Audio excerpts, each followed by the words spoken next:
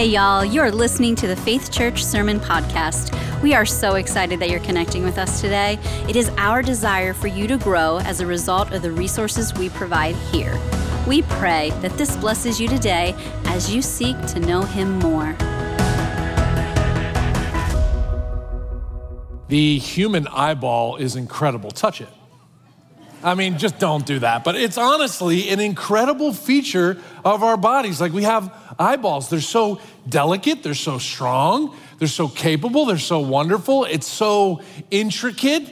It's incredible. It's known that the human eyeball can see, for most people, up to 3 miles away if everything is clear. It's 3 miles. That's far, right? How's your vision? How is your ability to see far away? Can you see 3 miles? You're like, yeah, I got 3 miles, no problem. But what about that small print when it's like really up close here? Some of you are like holding your phones like this, right? So it's like, okay, can I see far away? Can I see up close? I actually have terrible eyes, right? So in 3rd grade, I couldn't see anything. I started to get bad grades. They did that eye check with me, that whole thing. How many can you see? And I found out I needed glasses. And so since 3rd grade, I've been wearing glasses and contacts. And without my glasses and contacts, I can't see anything. My wife leads me around the house. The moment I get up, the moment I go to bed, I have to have something in my eyes or I can see nothing. But even with my glasses and contacts, I can't see 3 miles away.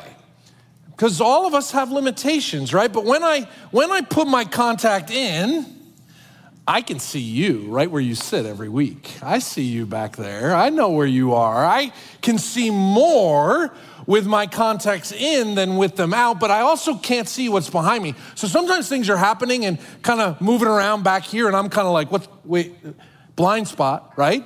It's like we've all had this experience where we look behind us and go, I can see everything this way, but I'm not sure what's happening behind me. So with the limitations of our eyes and with blind spots, we're limited, right? And so if that's true physically, how are your spiritual eyes? How is your ability to perceive things spiritually? How about mentally? How are your mental eyes? How are your emotional eyes? How are your relational eyes to be able to perceive what's happening relationally around you? If we have limitations in our eyesight, and if we have blind spots, what about our ability to perceive emotionally, relationally, spiritually? And then add in the fact that life stinks, and there's lefts and rights. How is your eyesight when days are hard? How is your eyesight when things are going really well and successful? How about when it's foggy and you're confused and you can't see? How are your eyes then? See, what happens is our eyes are limited in all different ways. We each have blind spots, and life is going up and down and left and right, which makes navigating life difficult and complex. So, question for you today, does God have the same limitations? How's God's vision, right? Does God have the ability to see for more than 3 miles? Does God have blind spots? Does God perceive only the physical realm, or is it possible that God can see all areas of human existence at once? How about, does God have a bad day when you have a bad day? When things are up and down and left and right and foggy and confusing for you, is it foggy and confusing for Him? How's God's eyes? See, what's so incredible to think about is God has perfect vision and the ability to perceive in every realm all the time. He's able to see. And what's so comforting to know is that God, because He has perfect vision, wants to walk with. He understands my limitations. He understands that I can't see. He understands that I have blind spots. He understands that my days are rough and hard, and sometimes I get confused because everything seems chaotic. And He's like, I want to walk with you, Joe. I have perfect vision. I am outside of you. I can see what's going on.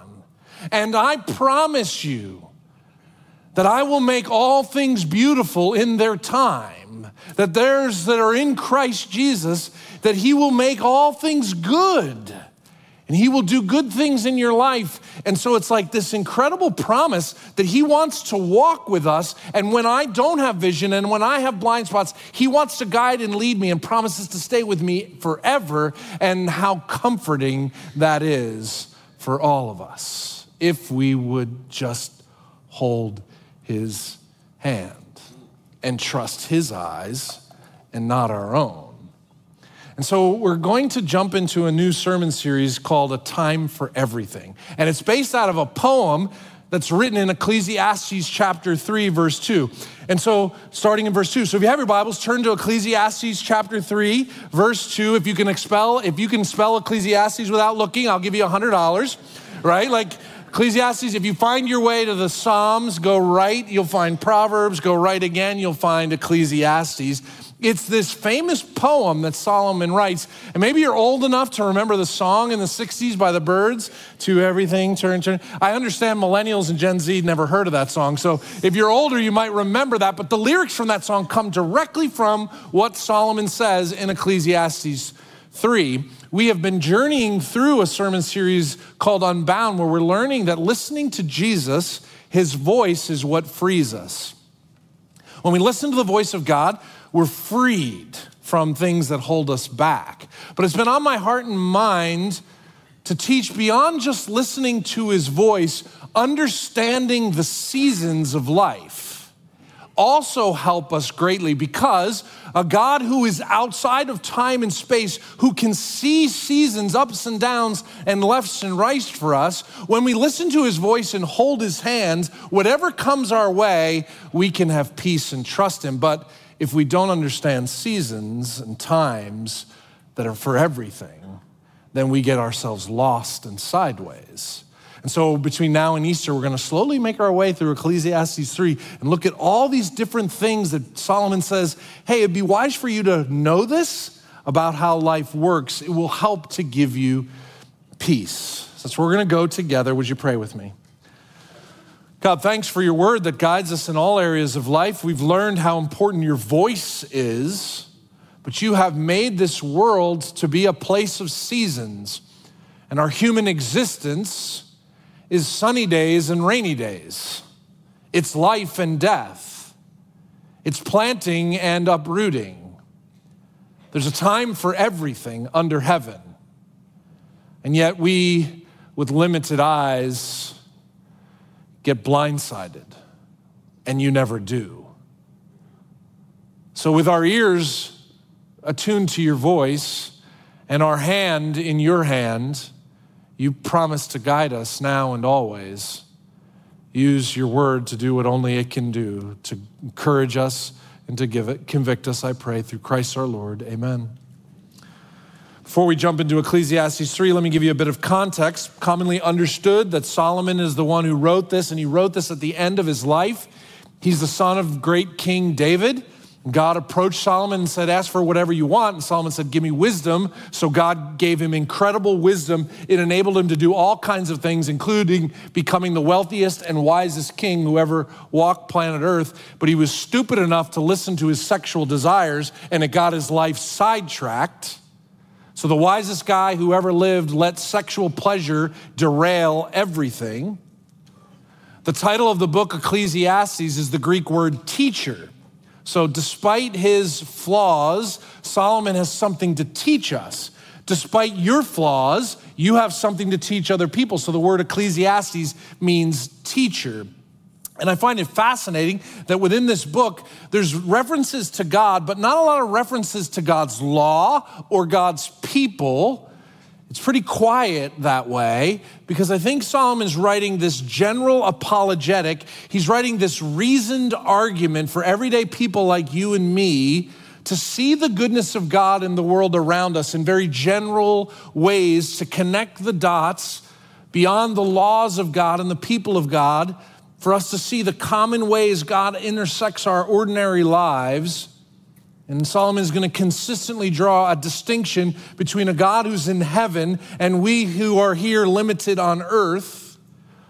One theologian, Michael Eaton, describes Ecclesiastes this way. It says, the teacher wishes to deliver us from our rose-colored glasses, Deliver us from self-confident, godless life with an inevitable cynicism and bitterness. Deliver us from trusting in wisdom, pleasure, wealth, human justice, or integrity. The teacher wants to drive us to see that God is here and that he is good and generous, and that only such an outlook makes life coherent and fulfilling.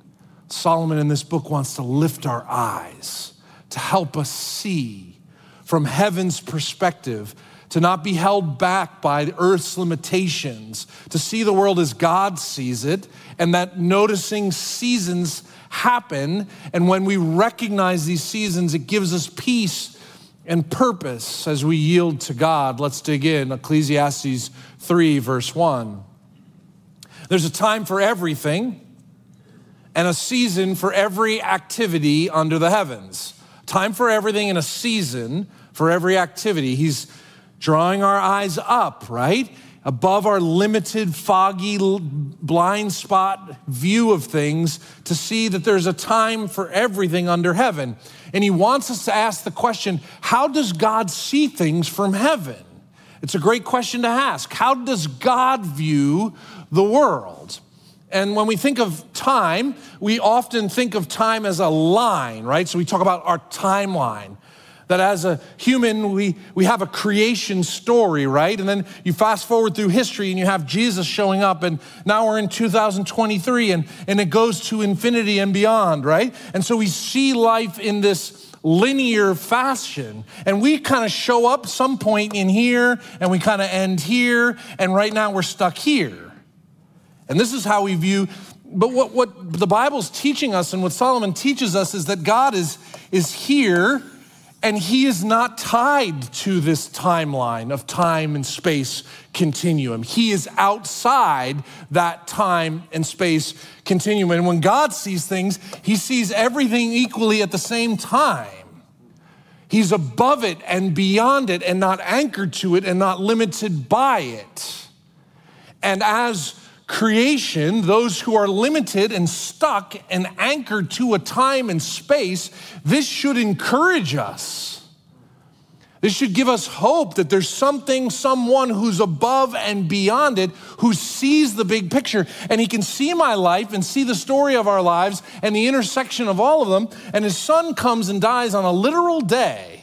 Jesus, this is so wonderful. Jesus dies on a literal calendar day. And so that today in 2023, when I look back at the cross of Jesus Christ, that Jesus' life is applied to my life today, so that in the future when I'm judged by God, his life on a real day changes my life today and guarantees me a life forever, so that I don't have to fear the end or death. And that's only because there's someone above time and space. Without that, this is all a fairy tale and a joke and a waste of time. But with the God who is above and beyond, but we can acknowledge that it's kind of hard, right? It's humbling to be stuck in time and space, isn't it? I mean, do you want to be stuck in time and space?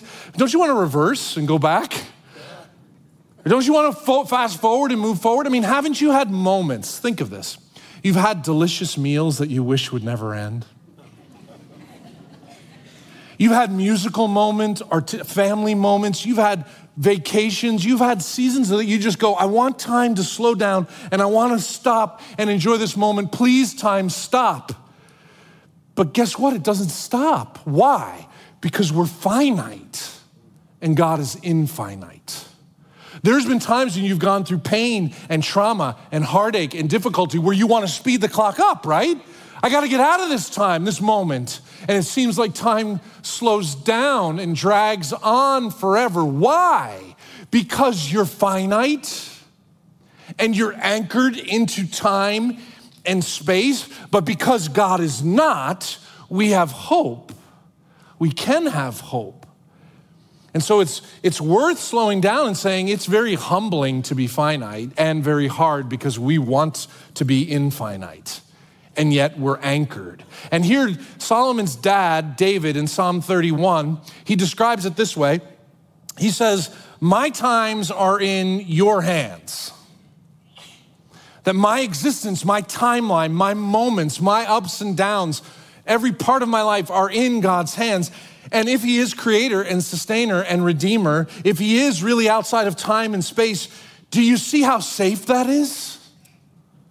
Do you see how that's intended? Because he is compassionate and gracious, slow to anger and abounding in love, because he is faithful and sovereign and omnipresent and all-powerful, that because of who he is, I can rest in his good hands. My time are yours, God.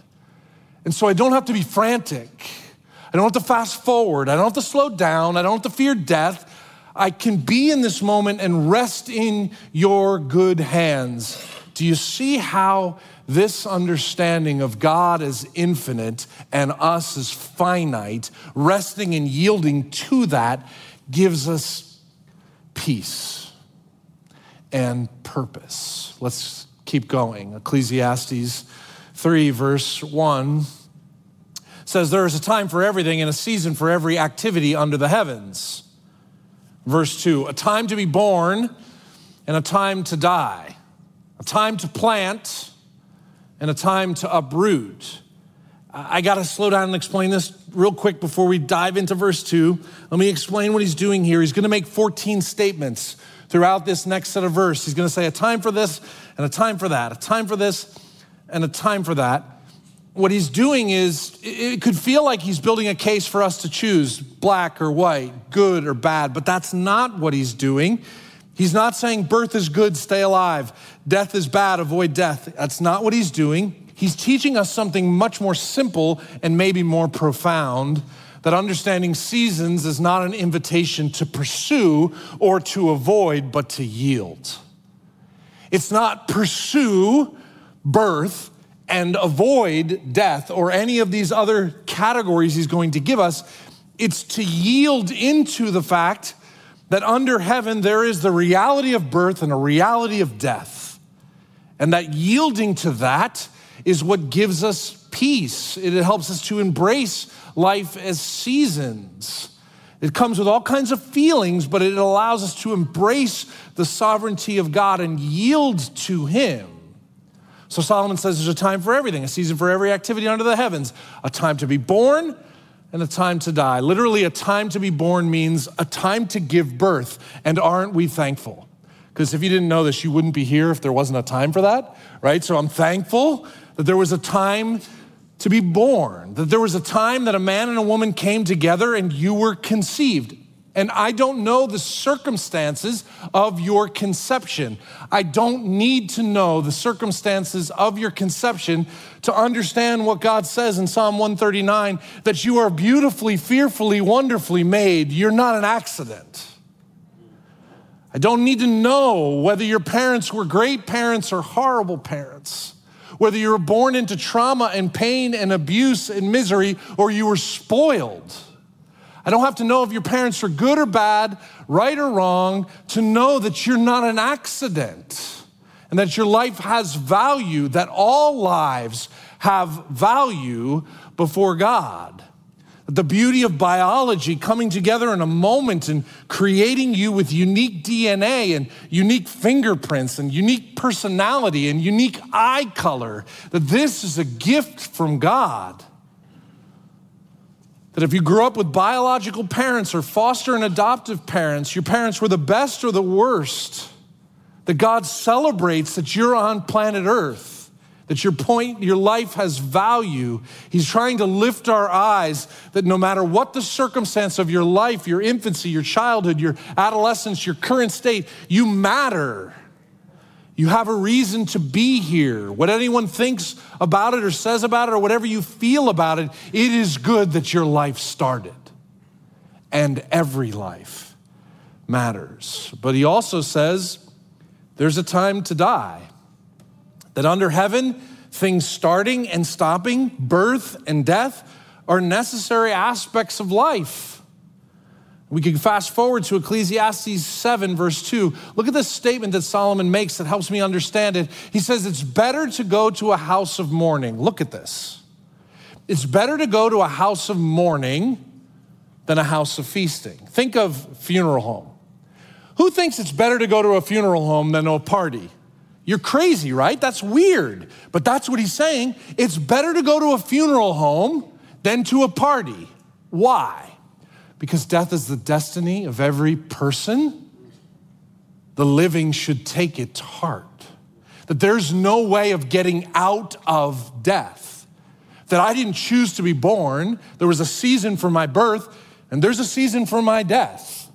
And all of that, yielding to that is good. I'm the worst dad ever. So my kids, when they were growing up, they'd have nightmares and they'd come running down to our room and they'd be like, I'm so afraid I'm gonna die. And I'd be like, yeah, you might. I know, you can call child and youth on me, because the reality is I don't wanna raise kids, teenagers. I don't wanna be around adults who deny reality.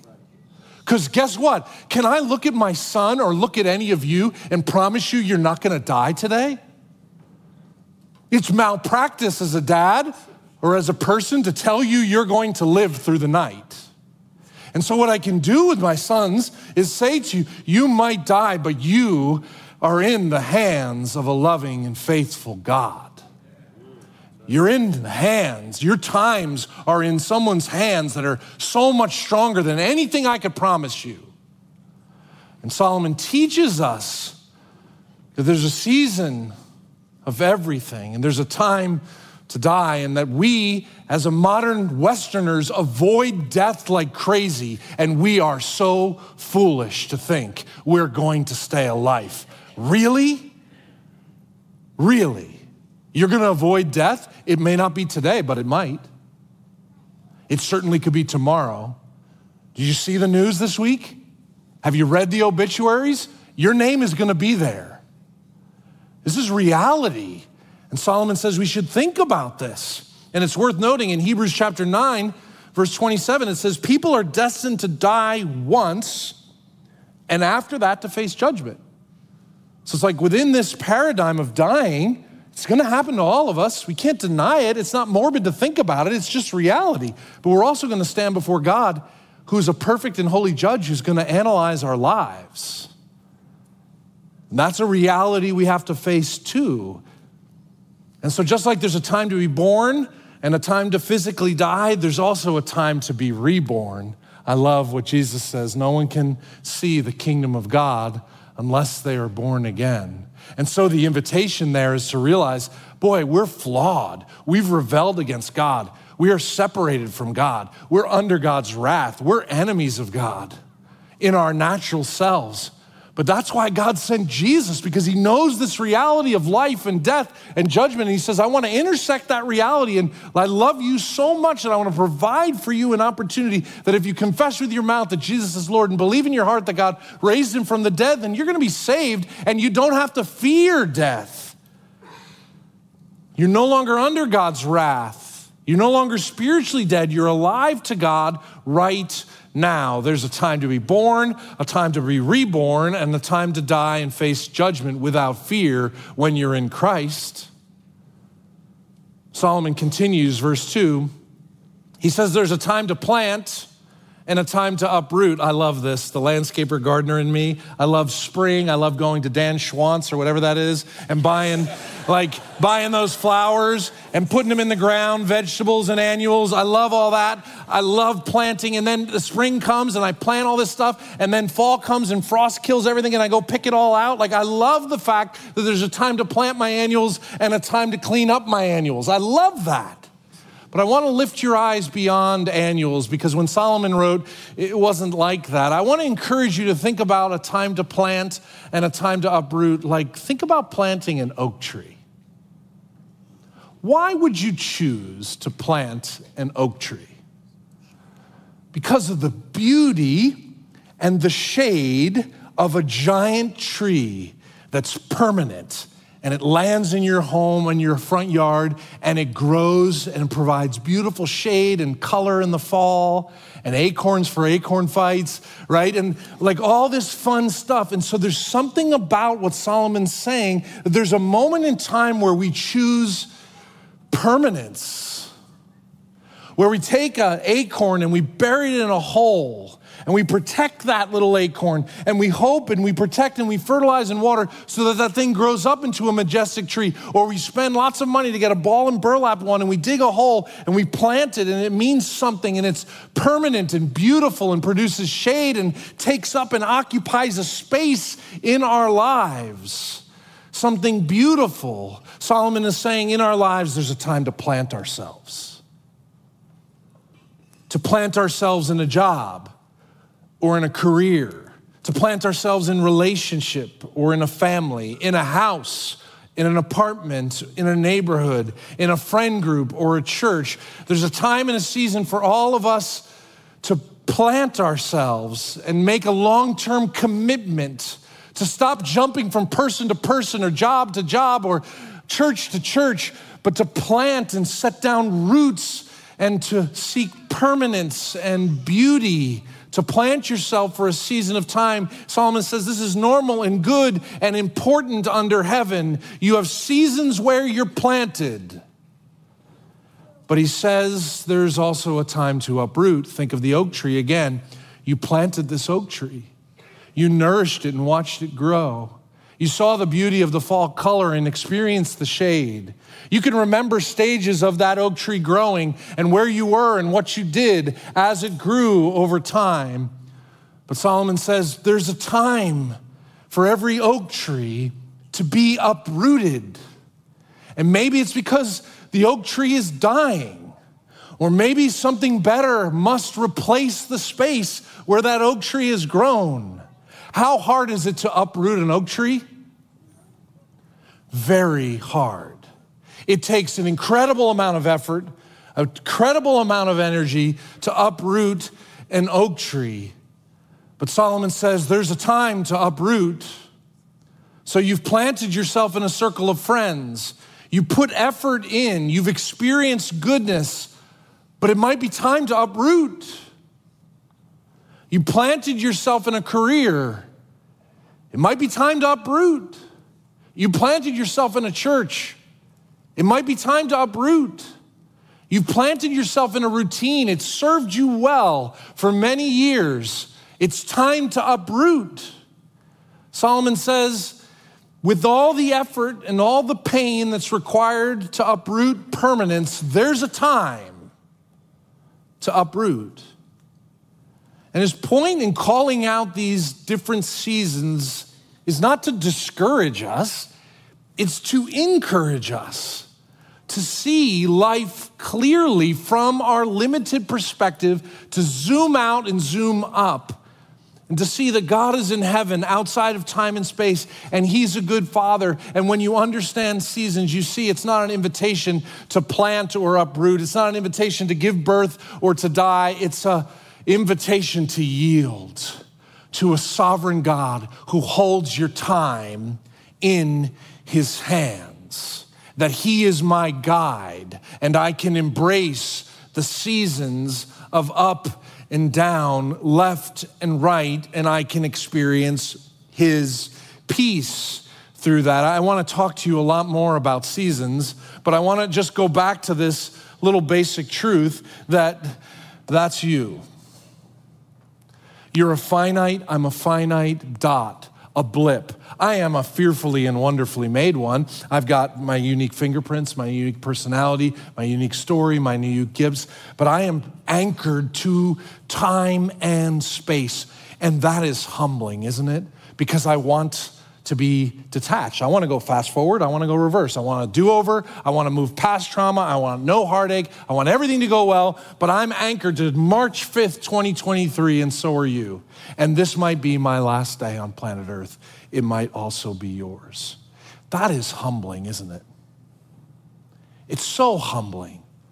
But when we can see that I am that finite person in the hands of an infinite God who holds me, it gives me a sense of peace, right? And so at the end of Solomon's poem, verse 11, he says something He says, God has made everything beautiful in its time. So he says, time for this, time for that, time for this, time for that, time for this.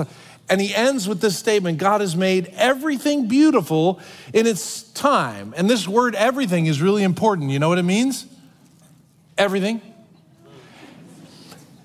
And you think about that. That means everything in all of human history is going to be beautiful in its time. But it means everything in your life, everything from beginning to end, in its time, everything is going to be built. But you know what also everything means? Everything means everything. So all the little minute details of your life that nobody else seems to care about or know, that every little thing, the time of my birth and the little things leading up to my death, that the planting of my life and the uprooting of my life, that all these different nuances in my time and space that are in the hands of God, that he is going to make everything beautiful. And somehow it's zooming up and out and going, my eyes can't see that, God. I don't get that, God. How could this situation, how could this trauma, how could this circumstance, how could this injustice, how could this evil, how could this become beautiful in its time? But I'm limited. My eyes are dim. I've got blind spots. I'm anchored to time and space. But with a God who is above that, he promises me and you to make all things beautiful in his time and to make good things for your good and his glory to come out of whatever this life has. And so when I just rest in that, it's an invitation to something peaceful, to stop being so frantic, Joe. Everything in its time will be beautiful. Would you pray with me? Father, this is hard and complex. It requires us to have faith beyond our abilities to see, but I think that's what faith is, that I can't see. So I don't understand how everything is beautiful in its time, but I do know that you're strong and sovereign, that you're slow to anger and abounding in love, that you don't make accidents. You didn't make an accident with me or anybody here. That the good, the bad, the rainy days and sunny days, the planting seasons and the uprooting seasons, the seasons of life and the seasons of death all exist in your good, strong hand. I exist in your good, strong hand, your gentle hand, your loving hand, your hand that wants me to be the best version, your hand that wants me to do good things in this world. Everything exists, and we exist and find our being in you. So teach us as a church family the value of seasons. Teach us the value of everything being beautiful in its time. Teach us the value of rest and trust and obedience to you. I pray through Christ's name. Amen.